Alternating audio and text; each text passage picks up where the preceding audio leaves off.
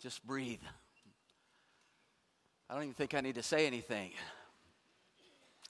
You know He's here.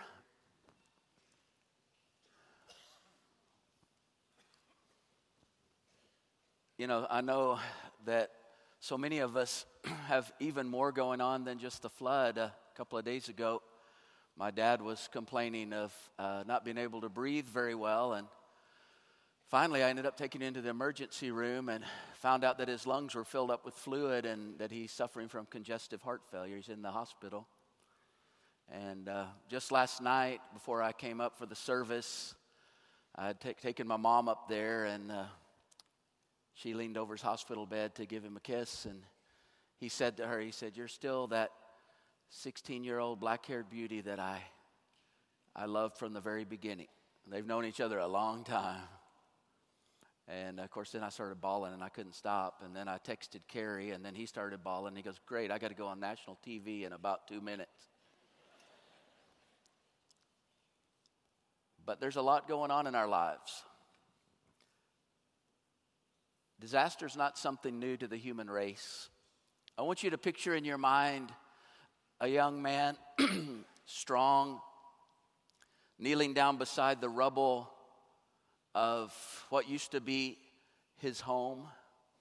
Where is it? Is it Houston? It could be. Houston 2017, but it's not. It's Ziklag, 1015 BC. The young man is David. He's not become king yet, but he's got so much going on in his life. He's had to run from his hero, King Saul, who's become kind of schizophrenic and is out to kill him. He and 600 strong warriors have been out kind of acting as mercenaries and trying to make ends meet. And so they're in the land of the Philistines. Ziklag is a little village. Achish, the king of the Philistines, has given him and this band to live in. And the terrorists of their day, the Amalekites, have come through as raiders, and they have taken their wives and their sons and their daughters while they were out in battle. They've just taken the city, and they've taken all those captive. Their families are gone, and they burned the city to the ground. And so here they are. Now David's men are so bitter, they're talking of stoning him. It's got to be the worst day of David's life. What do you do? We're going to look at 1 Samuel chapter 30 and see what David did, because I think it gives us a little bit of insight in what we need to do. You want to pull out your sermon notes? I've got a few little blanks there after some of the scriptures if you want to look at that. How do you survive the worst day of your life? Let's look and see what David did. It says, when David, verse 3, 1 Samuel 30. When David and his men came to the city, behold, it was burned with fire, and their wives and their sons and their daughters had been taken captive. Then David and the people who were with him lifted their voices and wept until there was no strength in them to weep. In that little blank there, I want you to put this: we were designed to cry. God created us so that we could cry. We're the only creation on this planet that can cry because of sorrow. And God intended it to be that way. He intended for us to do it. Is that the right response? I've talked to people sometimes and say, I hope I'll get to be so spiritual one day that I don't worry about all these things and I don't cry. That's never going to happen. The more spiritual you get, the more you're probably going to cry. The Bible says that Jesus wept. In another place it says that he cried to the Lord. And when it says cried, it means literally cried as he prayed to be rescued from death. He felt all of that we would feel as he was heading toward the cross. I remember as a 29-year-old pastor, little church, I had just gotten out of seminary. They called me to my first little church, and you know, everybody was about 80 years old. I remember in 3 short years, I took that little church from 120 all the way up to about 80. And, I had to get out of there because I saw I only had a couple of years of ministry left before it was down to nothing. But the thing was, I did over 40 funerals as a young man in just the span of a couple of years. But I remember the first man who died in our church after I got there. He was one of the guys, an old man that had been in the church forever, and he was one of the pillars of the church. Good man. His wife, Kathleen, in her 80s. He died of a heart attack, and she hadn't seen him yet. And I was there at the hospital with her when they ushered her into the presence of his body, and she just fell on his body and began to weep. And as a young pastor, I didn't know what to do, and so I did everything wrong. I remember I leaned over and I said, Kathleen, I said, this is just his body. He's not here. He's loved Jesus, and he's gone on to heaven. And she turned around and felt like she was about to pinch my cheek, and go, I know, little pastor. But this is his body, and this is how I knew him, and I loved him, and I miss him. So if you'll back up a little bit, I'm going to cry now. She was right. I learned something that day. It's good to weep. It's okay to weep. We were designed to weep. Now, some of you guys, you might be like me. I mean, I don't like to cry. I feel like I'm going to die if I cry sometimes, And the same as I feel when I get sick to my stomach. I have both of those things. Neither one of those do I want to do, okay? And Laura will go, just let it out. And I go, I'm going to die if I let it out, But it's good to cry. In fact, it's interesting because they did a study at St. Paul Ramsey Medical Center in Minnesota, and they tested. It was a biochemist by the name of William Frey. He found that stress-induced or sorrow-induced tears actually remove toxic substances from our body. What he did a test where he used onions to make people cry and tested the tears. And then he had volunteers watch a really sad movie, and when they cried, he tested their tears. And the tears from sorrow were full of toxins compared to the other tears that were just caused by the natural substances. God knows what he's doing. He knows how he made us. And Frey said that crying actually truly lowers stress from getting those toxins out. An article on the emotions of Jesus by Walter Hansen is meaningful to me as a man, because he says this: I am spellbound by the intensity of Jesus' emotions. He never had a twinge of pity, but he had heartbroken compassion. He didn't just have a passing irritation, no, never, but terrifying anger, holy anger, yes. Not a silent tear, but groans of anguish. Not a weak smile, but ecstatic celebration. Jesus' emotions are like a mountain river cascading with clear water. My emotions are more like a muddy foam or feeble trickle.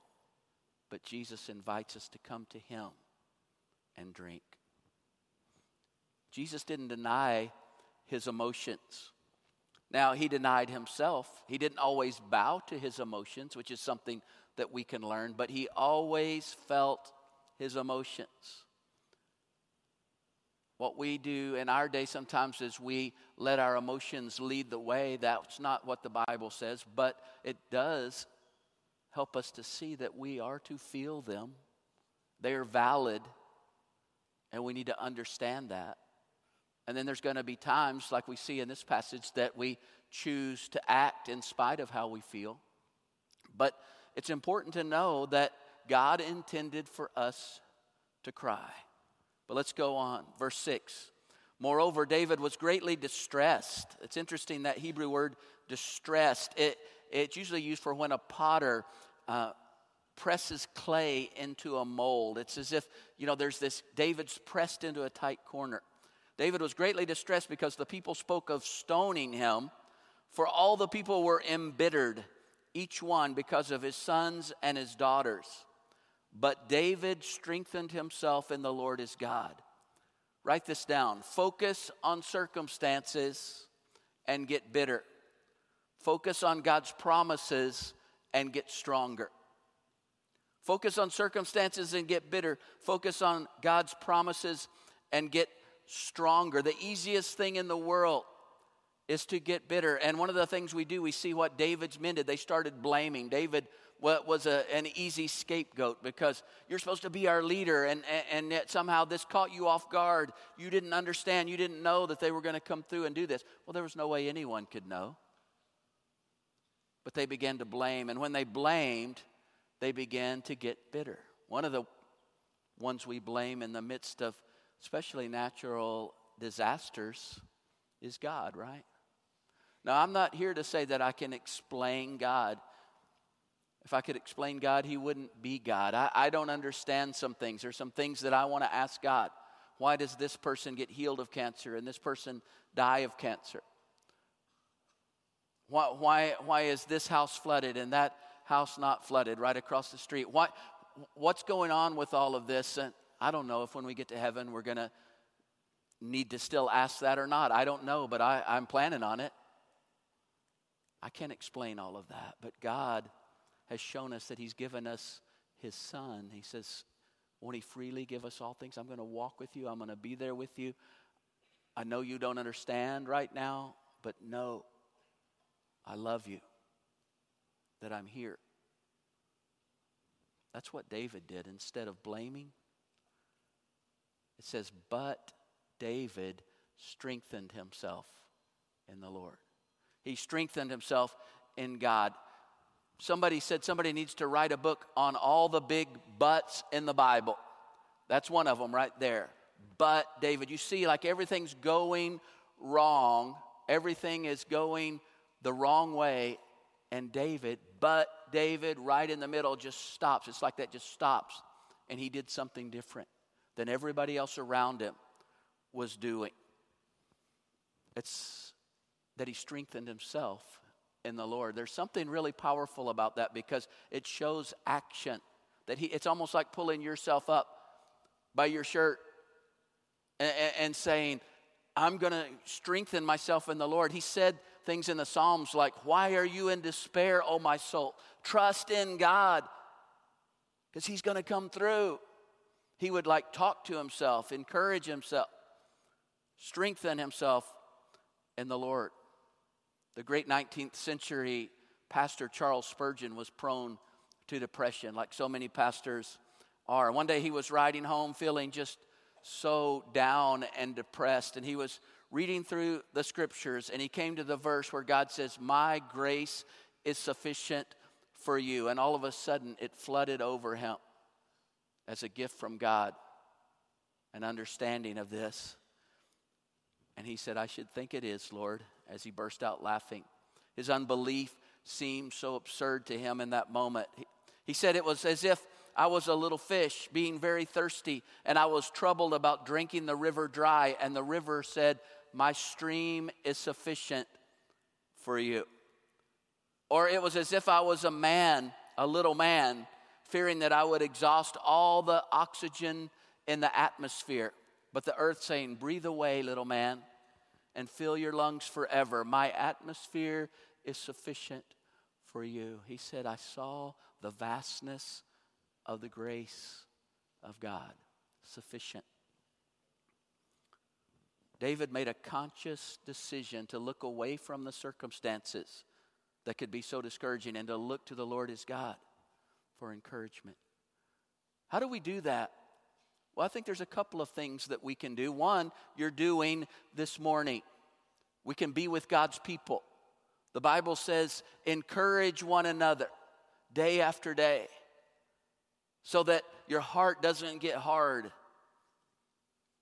And he says some have forsaken getting together and they've fallen away. Their hearts have gotten hard. But you're here this morning and we're here as a family this morning and we encourage each other. Another thing you can do is you can look to God's word. 7,000 promises in his word that he wants to work in our lives. And as we begin to look to his promises, listen to what David said in Psalm 30. He wrote this. He said, I will exalt you, Lord, for you rescued me. You refused to let my enemies triumph over me. O Lord, my God, I cried to you for help, and you restored my health.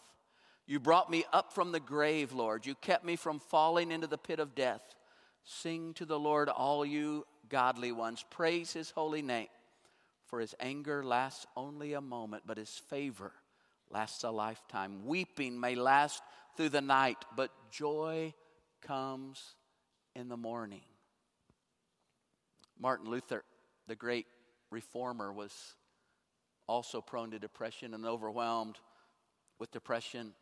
He would have these bouts of depression that would last for weeks. His wife, Katie, was quite a character. He called her his little ball and chain very affectionately. But one day, in the midst of one of his big depressions, she dressed in widow's garb, all in black. And he said, "Who died?" And she said, "I guess God must have died from the way you're acting, my dear Martin." And it caught him off guard, but he saw it in a moment. He was letting his emotions lead the way. Look what else we need to do. Verse 8, David inquired of the Lord, saying, "Shall I pursue this band? Shall I overtake them?" He said, "Pursue, for you will surely overtake them, and you will surely rescue all." He didn't even know if they were alive, but God said they were alive, and he was going to rescue all of them in this particular instance. Doesn't always work out that way, but this time it did. Put in the blank there, seek God's direction. Pray. Let's go to him. Verse 9, so David went, he and the 600 men who were with him, and came to the brook Besor, where those left behind remained. But David pursued, he and 400 men, for 200 were too exhausted to cross the brook Besor, and they remained behind. These 200, these were strong guys, but they were worn out. They had gone 3 days straight, day and night, to get home, expecting to get home to wife and family, and to find it burned, and they're gone, and it overwhelmed them so emotionally that they couldn't go on. They wanted to, but they couldn't do it. So David took 400 that could still make it, and they went on together. And they found a little Egyptian slave boy that had been left behind to die because he is sick and had fallen behind, and so they just left him. They gave him food and water, and they asked him to show them where the Amalekites were. He said, "I will if you won't kill me, and if you promise not to give me back to my master." So they promised, and he led them to where they were. And it says this, when he had brought him down, behold, they were spread over all the land, eating and drinking and dancing, because of all the great spoil they had taken from the land of the Philistines and from the land of Judah. And David slaughtered them from the twilight until the evening of the next day. And not a man of them escaped, except 400 young men who rode on camels and fled. So David recovered all that the Amalekites had taken. Nothing of theirs was missing, whether small or great, sons or daughters, spoil, or anything that they had taken for themselves. David brought it all back. I want you to put, this is a huge blank here that I want you to put in. Don't wait on a better feeling. Go into battle. Don't wait on a better feeling. Go into battle. As tired as they were, as emotionally spent as they were, they had to make a determination, a firm resolve to pursue the enemy. And it's so interesting that the Bible is this interesting mix of divine involvement and human work at the same time. And they always go together.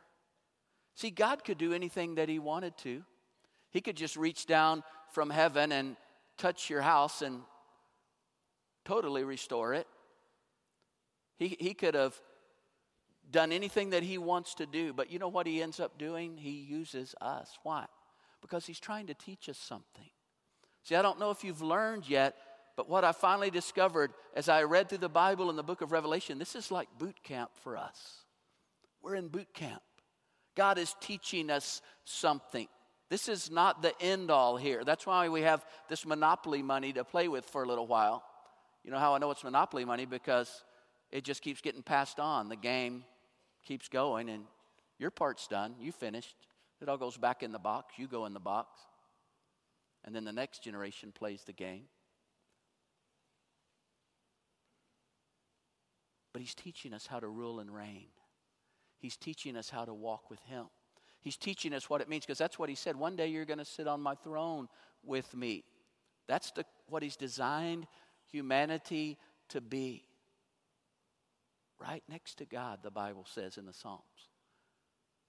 Just under God. No, we're not going to be God. He will always be God. But he has made us to rule and reign with him. Why? I don't understand. But he wants us as family together with him. And he's trying to teach us how to do it. And so he lets us be his hands. Lets us be his feet. That's why he gave us the tool of prayer. It's the most mighty tool there is.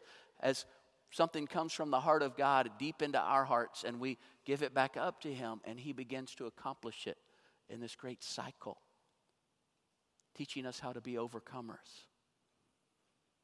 Have you ever noticed? Someone said, Buddha is always seated, but Jesus is always moving. I think some of our modern Christianity has become very Buddhistic, where we just kind of sit and say, okay, God, I'm just going to sit here. You do it all. God said, hey, I want you to walk in it with me. That's how I designed it. And that's what I've been so proud of you as you've leapt into action, Community of Faith, to be the hands and feet of Jesus. Verse 21, when David came to the 200 men who were too exhausted to follow David, who had also been left at the brook Besor. So here they are coming back. They've got what they were calling David's spoil. They're excited. They're coming back. You can just kind of imagine the scene as the 200 that were too tired and couldn't make it. They just couldn't make it. They wanted to, but they couldn't. They stand up and they see their wives and their sons and their daughters, things from their household, and they're so excited. They went out to meet David and to meet the people who were with him. Then David approached them and greeted them. Verse 22 says, then all the wicked and worthless men among those who went with David said, because they did not go with us, we will not give them any of the spoil that we have recovered.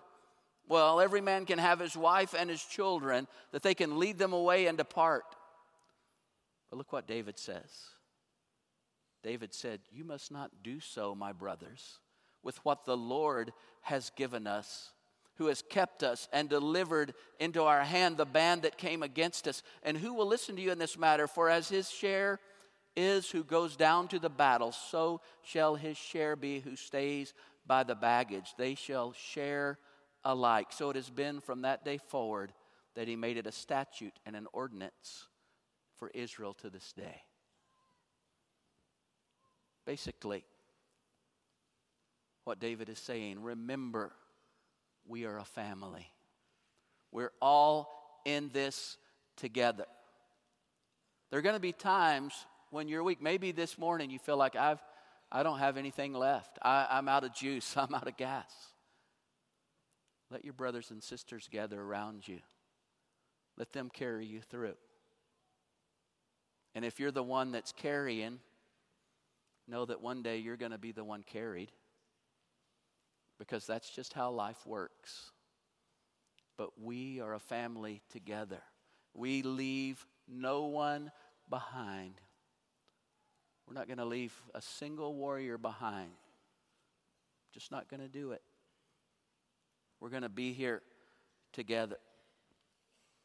David uses the word us 3 times in one sentence, in one verse, when he speaks of the battles and the spoils.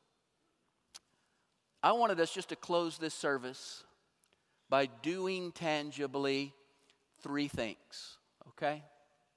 Are you ready? And this is going to be sweet, and so don't miss this. This is the point of all of it. The culmination is now, and this is what's going to change us. First, we're going to focus on the greatness of God. The band's going to lead us in just a moment. Second,